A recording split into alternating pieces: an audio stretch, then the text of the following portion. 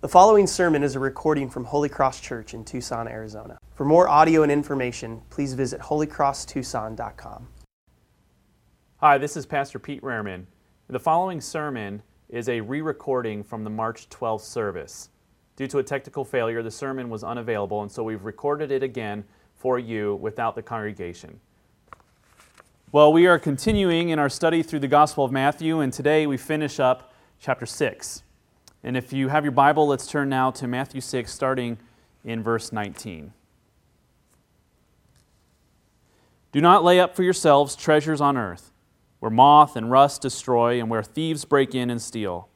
But lay up for yourselves treasures in heaven, where neither moth nor rust destroys and where thieves do not break in and steal.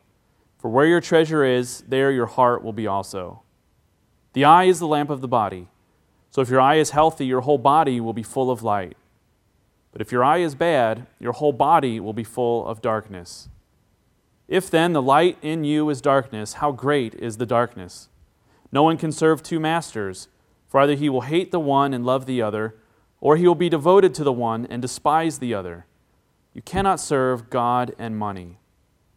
Therefore I tell you, do not be anxious about your life, what you will eat or what you will drink, nor about your body what you will put on. Is not life more than food, and the body more than clothing? Look at the birds of the air. They neither sow nor reap, nor gather into barns, and yet your heavenly Father feeds them. Are you not of more value than they? And which of you, by being anxious, can add a single hour to his span of life? And why are you anxious about clothing? Consider the lilies of the field, how they grow. They neither toil nor spin. Yet I tell you, even Solomon in all his glory was not arrayed like one of these. But if God so clothes the grass of the field, which today is alive and tomorrow is thrown into the oven, will he not much more clothe you, O you of little faith? Therefore, do not be anxious, saying, what shall we eat? Or what shall we drink? Or what shall we wear? For the Gentiles seek after these things, and your heavenly Father knows that you need them all. But seek first the kingdom of God and his righteousness, and all these things will be added to you. Therefore, do not be anxious about tomorrow, for tomorrow will be anxious for itself. Sufficient for the day is its own trouble. What a great passage that we have for us this morning. And this passage is about many things. You might even be thinking about the different applications that you could draw from this passage, and there are many. It is true that this passage is about finding financial contentment. It's true that this passage is about overcoming anxiety and worry and fear. This passage is about growing in a healthy self-image and having a healthy self-esteem. But yet there is one thing that this passage is ultimately about. The thing that this is ultimately about is this. It is ultimately about asking the question, what shapes you? It is about recognizing what, at the end of the day, gives us a sense of meaning and purpose and understanding. What drives us to do everything that we do? Our attitudes, our hopes, our fears, our dreams, our behaviors. What shapes your life? The focal point of this passage is a simple statement from Jesus, and one that may be familiar to you, where he says in verse 21, "For where your treasure is, there your heart will be also." Something will shape you. Something will form your thoughts and your behaviors and attitudes. The burdens that you carried into the service this morning, the thoughts that fill your mind, the feelings that fill your heart, the things that you're thinking about right now. You're being shaped by something. We're all being shaped by something. And Jesus calls this something treasure. We're either shaped by the earthly treasures of this world, or we're shaped by heavenly treasures of the kingdom of God. Look at your highest joys, your deepest sorrows, and you will find there the thing that you treasure most. Think about the time you were angry, or most frustrated, or stressed out. Think of the time that you laughed so hard that you cried. That is your treasure. We are made by God to be treasure seekers. We are made with an inborn desire to worship, to love, to always be desiring something amazing. The question is not, are you a treasure seeker, or do you have a treasure in your life? The question is, what is it? What is your treasure?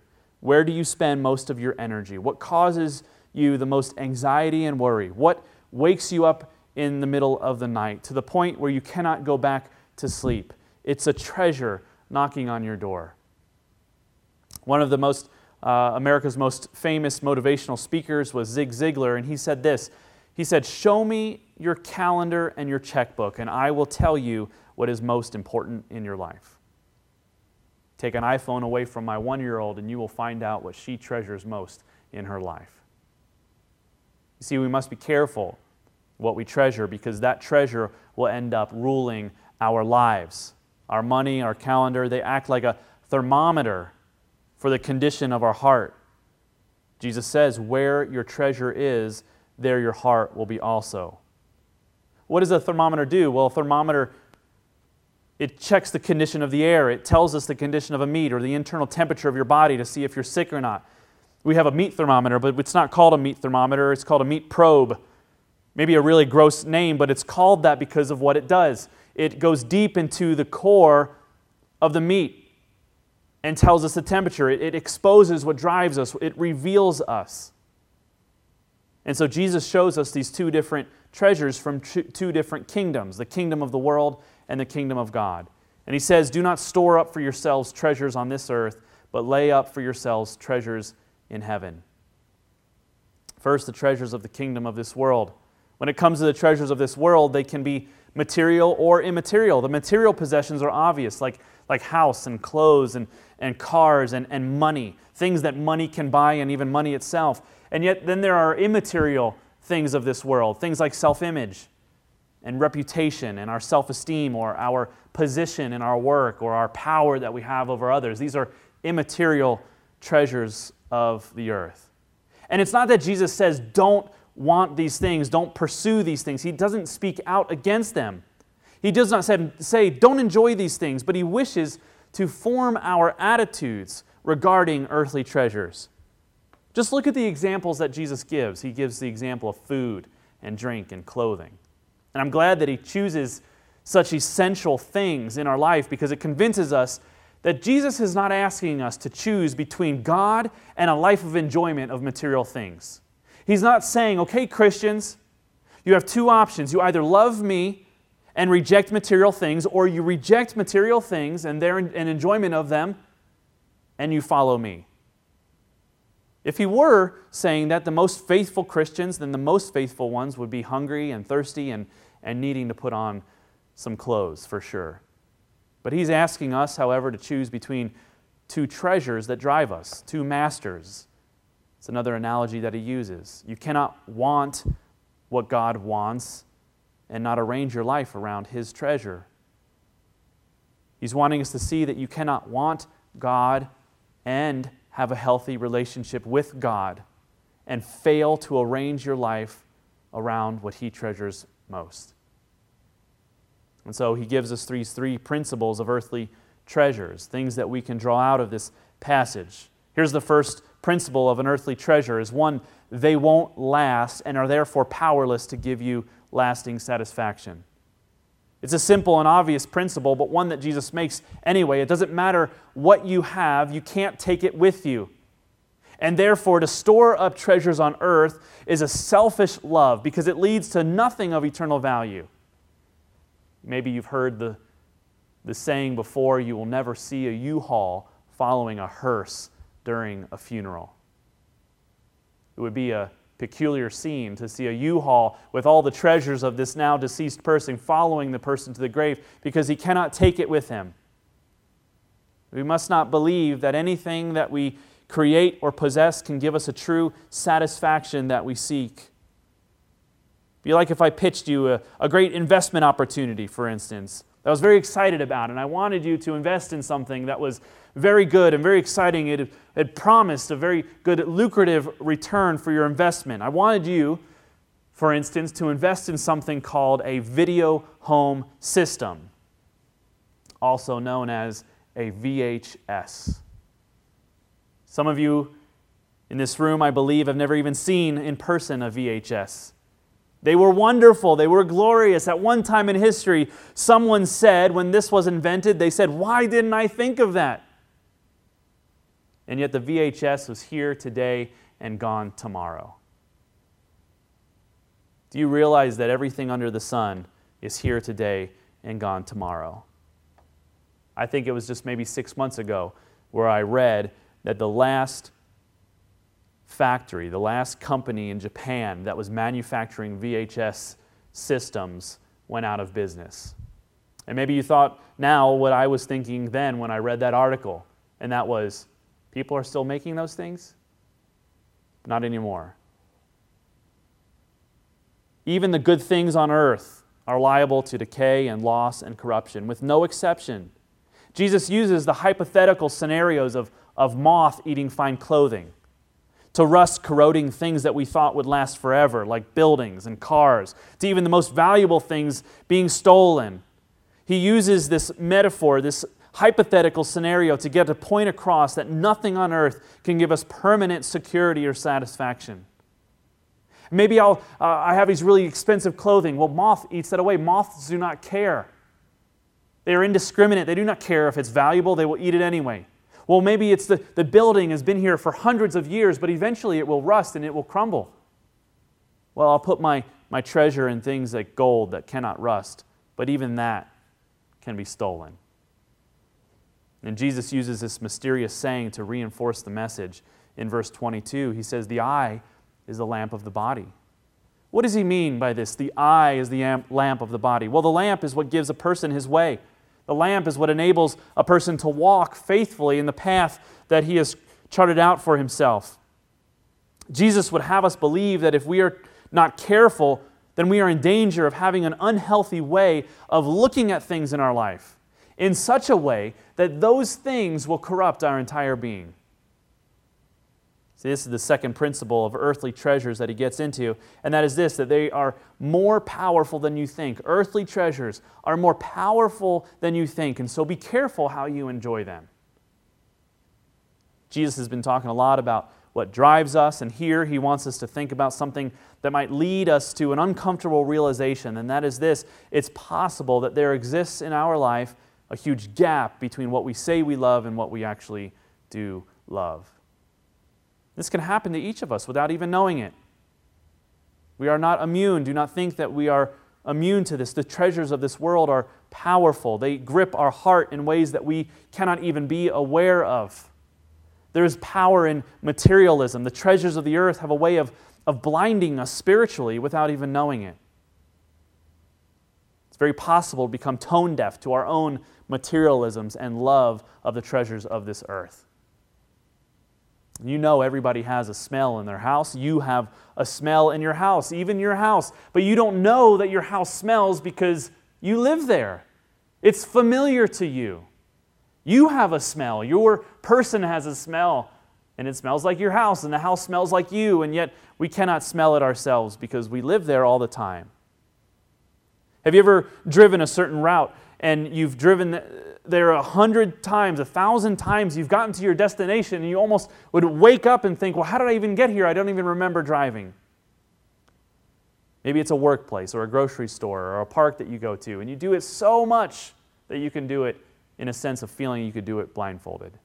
It's because it's familiar to you. Well, Jesus is saying that treasures of this earth and our consumption of them, our use of them and enjoyment of them could become so familiar that it could motivate our heart. Our love for the treasures of the earth can be a motivating factor in why we do what we do, and we might not even know it. Our treasures can be like that. No one wakes up today and says, today is the day I'm going to be greedy and selfish with my money. But most of us wake up that way anyway. If we are not giving away our money in biblical proportions, then the money or the things that money buys have a greater hold on our hearts than we might think. Because the treasures of this earth are so powerful. They go deep into our heart, and our heart bubbles out into a life, and always into a life that we never wanted. The call for a healthy eye, then, is to see the world and its treasures as they truly are, that they are incapable of giving us lasting satisfaction, and even worse, they can cause a spiritual blindness, a darkness in our life that is great indeed. And so, The third principle and warning from Jesus is this: these earthly treasures are meant to bless us, but never to shape us. It's not bad to have money. It is not bad to have expensive things and a wonderful wardrobe. It is not bad to have more food than we could ever eat. These are bad, however, when they become the things that drive our passions and our attitudes and our actions. Pastor and author and national speaker Paul Tripp says, "A desire for even a good thing becomes a bad thing when it becomes a ruling thing." Jesus says in verse 24, if you look there, no one can serve two masters. For either he will hate the one and love the other, or he'll be devoted to the one and despise the other. You cannot serve God and money. This passage is one of the most grueling assessments of our human nature. It is one of the most unkind assessments of what goes on in our hearts on a daily basis, that we are extremely skilled at misusing God's blessing and mishandling His goods towards us to a point where we are selfishly motivated. And the result of it is astounding. The result of it is a life of anxiety, fear, worry, insecurity, and discontentment. Every sin is tied to a treasure problem. And left to ourselves, you and I will desire nothing of the kingdom of God. We care only for ourselves. And so how do we break this power of the treasures of the earth that it has on our lives? Well, we need to be treasure seekers of a different kind. As Jesus tells us, we ought to be people who seek the kingdom of God, to seek first the kingdom of God. Verse 25 of this chapter to the end of the chapter changed my life. And I'm not exaggerating. I don't say this hyperbolic. I'm not exaggerating. I'm not saying this as a hyperbole. This passage changed my life literally. It was the spring semester. The year was 2000. I was a student at the University of Arizona.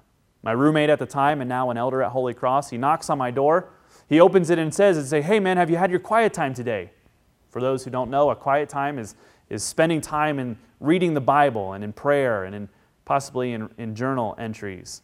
And I replied to him, "No, not yet." But in fact, I was lying somewhat. I had actually never had a quiet time in my life at that point.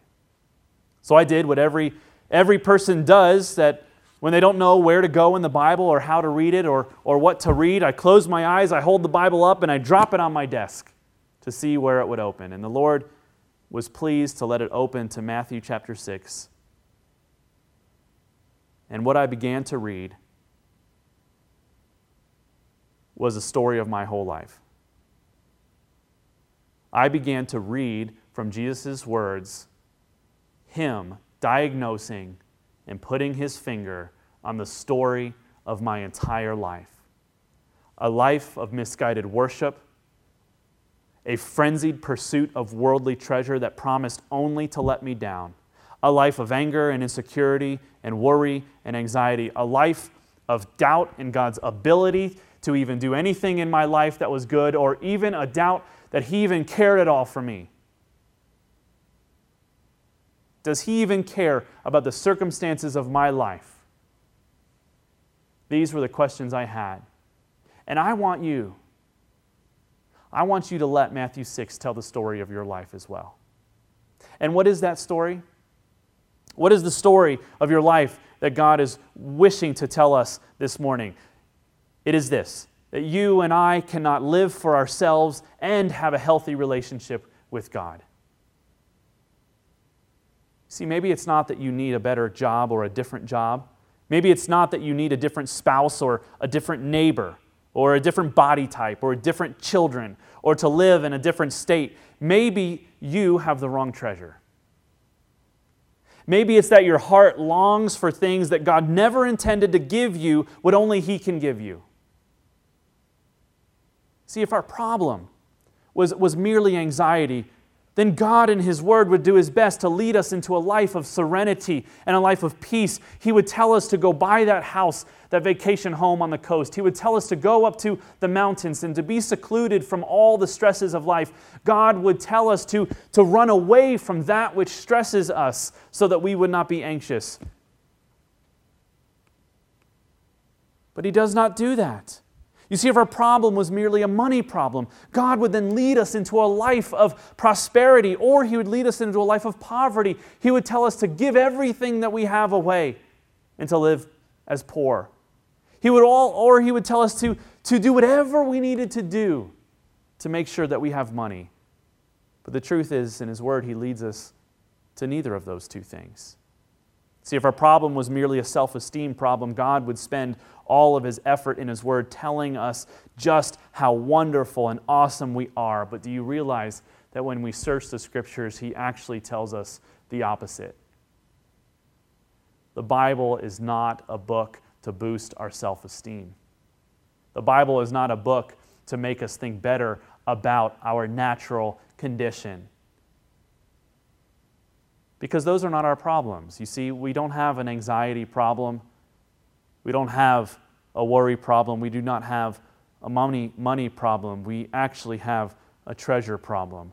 We have a problem with what ultimately shapes us and drives us and motivates our attitudes, our cares, our fears, our hopes, our behaviors in everything that we do. And so instead of pointing us to those things, Jesus points us to the treasure that we need to be seeking. He points us to the kingdom of God. And that is why Jesus came to this earth. He came to bear witness to the truth of the kingdom of God, the treasures of God, the rule and reign of Jesus Christ over all of creation, where Jesus is the King and who rescues people from their sin. And you and I do not naturally look for that kind of kingdom. The Bible even tells us that in Romans chapter 3, verse 10. Paul, the apostle, says, "No one is righteous, no, not one. No one understands, no one seeks God." You see, because no one seeks God, Jesus had to come seeking us. He came to seek us because we are anxious and we worry and we have fear and we have doubt and we have discontentment. And we are prone to enjoy the treasures of this earth and to a point where they become ruling treasures in our life. Jesus came not to make us merely better in our behavior. He came to give us the treasures of the kingdom of God, where neither moth nor rust destroy and where thieves do not break in and steal. Seek first the kingdom of God. Seek first the kingdom of God. What does that mean? Well, it means that we are to desire what God desires. That means that we are to be driven by what drives God. I'll explain it further with this brief story. Last summer, I was collecting seashells on the seashore. Say that 10 times fast. I was doing this with my son, and we were spending maybe 20, 30 minutes walking around the beach collecting a good amount of shells. And it's amazing that you don't have to teach children what a good shell is. You see, they're looking obviously for the big ones, the shiny ones, the ones that are not cracked or broken. They're looking for the ones that are multicolored and the most intriguing looking.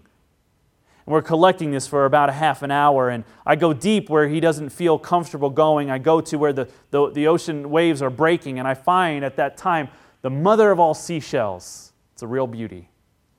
And I yell out to him as I find him. I say, "Cohen, check this out." And I hold it up for him to see. And he runs over to me with his hands full of an assortment of seashells, dozens of little shells and ranging in size and color. And he gets real close so that he can see what I found. He opens his eyes wide and his mouth even wider. And what do you think he does next? He drops all of his shells, everything that he took hold of, everything that he was proud of, everything that he was excited about collecting and finding. He dropped it right there at his feet, and he took the shell in my hand. You see, what's the point of this? Well, when Jesus says to the worrier, "Oh, you of little faith," this is what he wants us to do. He is saying, why are you holding on to those treasures when I am offering you the greatest of them all?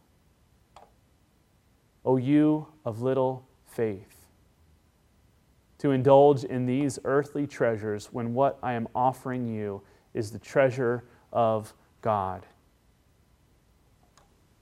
We cannot joyfully enjoy what God desires to give to us until we appropriately desire them less. Here, he validates our desire for these things. He doesn't say, don't care about money. Don't care about food or clothing or possessions. He says, I understand that you need them, but don't put them where only I must be. See, faith in one sense is a gift from our Father. It is a gift from God that we cannot earn and we do not deserve. And yet faith in another sense is a practice in our life. We are called to practice our faith and to expand our faith. You and I need to practice letting go of worthless treasures and taking hold of treasures that truly last. How are we to take this command to not be anxious? See, one can hardly live a life avoiding trouble at all, for there is no doubt that we will encounter difficulty in this life and even today. We will encounter sorrow and worry. We will encounter stress in our life that might cause us to become anxious, and we cannot avoid this entirely. You see, this picture of the person who is without anxiety or worry or fear, it's not the person that's checked out of their life and disconnected and numb. It's not the person that's just letting go and letting God. Neither is it this happy-go-lucky person, this forever optimist that always has a smile on their face. Those people are crazy. I don't know about you. But no one can be that happy. Faith is a gift, but it's also a practice. It's a practice of taking hold of God who has taken hold of us. Do you know what the Christian is? Do you know what a definition of a Christian is? A Christian is nothing less than the object of the gracious affection of the Father. Do you believe that if you're a Christian? Do you believe that you are the object of God's affection? Faith is an undistracted pursuit of God and what matters to Him, to which all other concerns must give way, assuring us of His loving care along the way. An undistracted pursuit of a God who has ultimate eternal affection for us. But how can we be so sure? How can we be so sure that God's treasure is really worth all of this effort? Because to give up the treasures of the earth and to not trust in those things is so much energy. It requires so much discipline. How do we know that God's treasures are really ultimate and supreme, so much that we would give our lives to them? Think again of my son. There was something.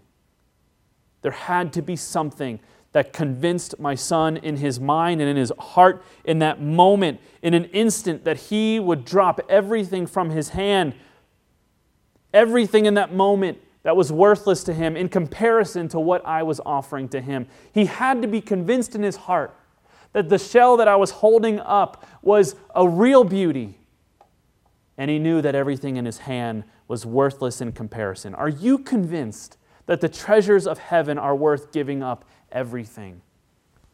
God wanted you and I to know the joy of His treasures so much that He thought it worth sending His Son to die.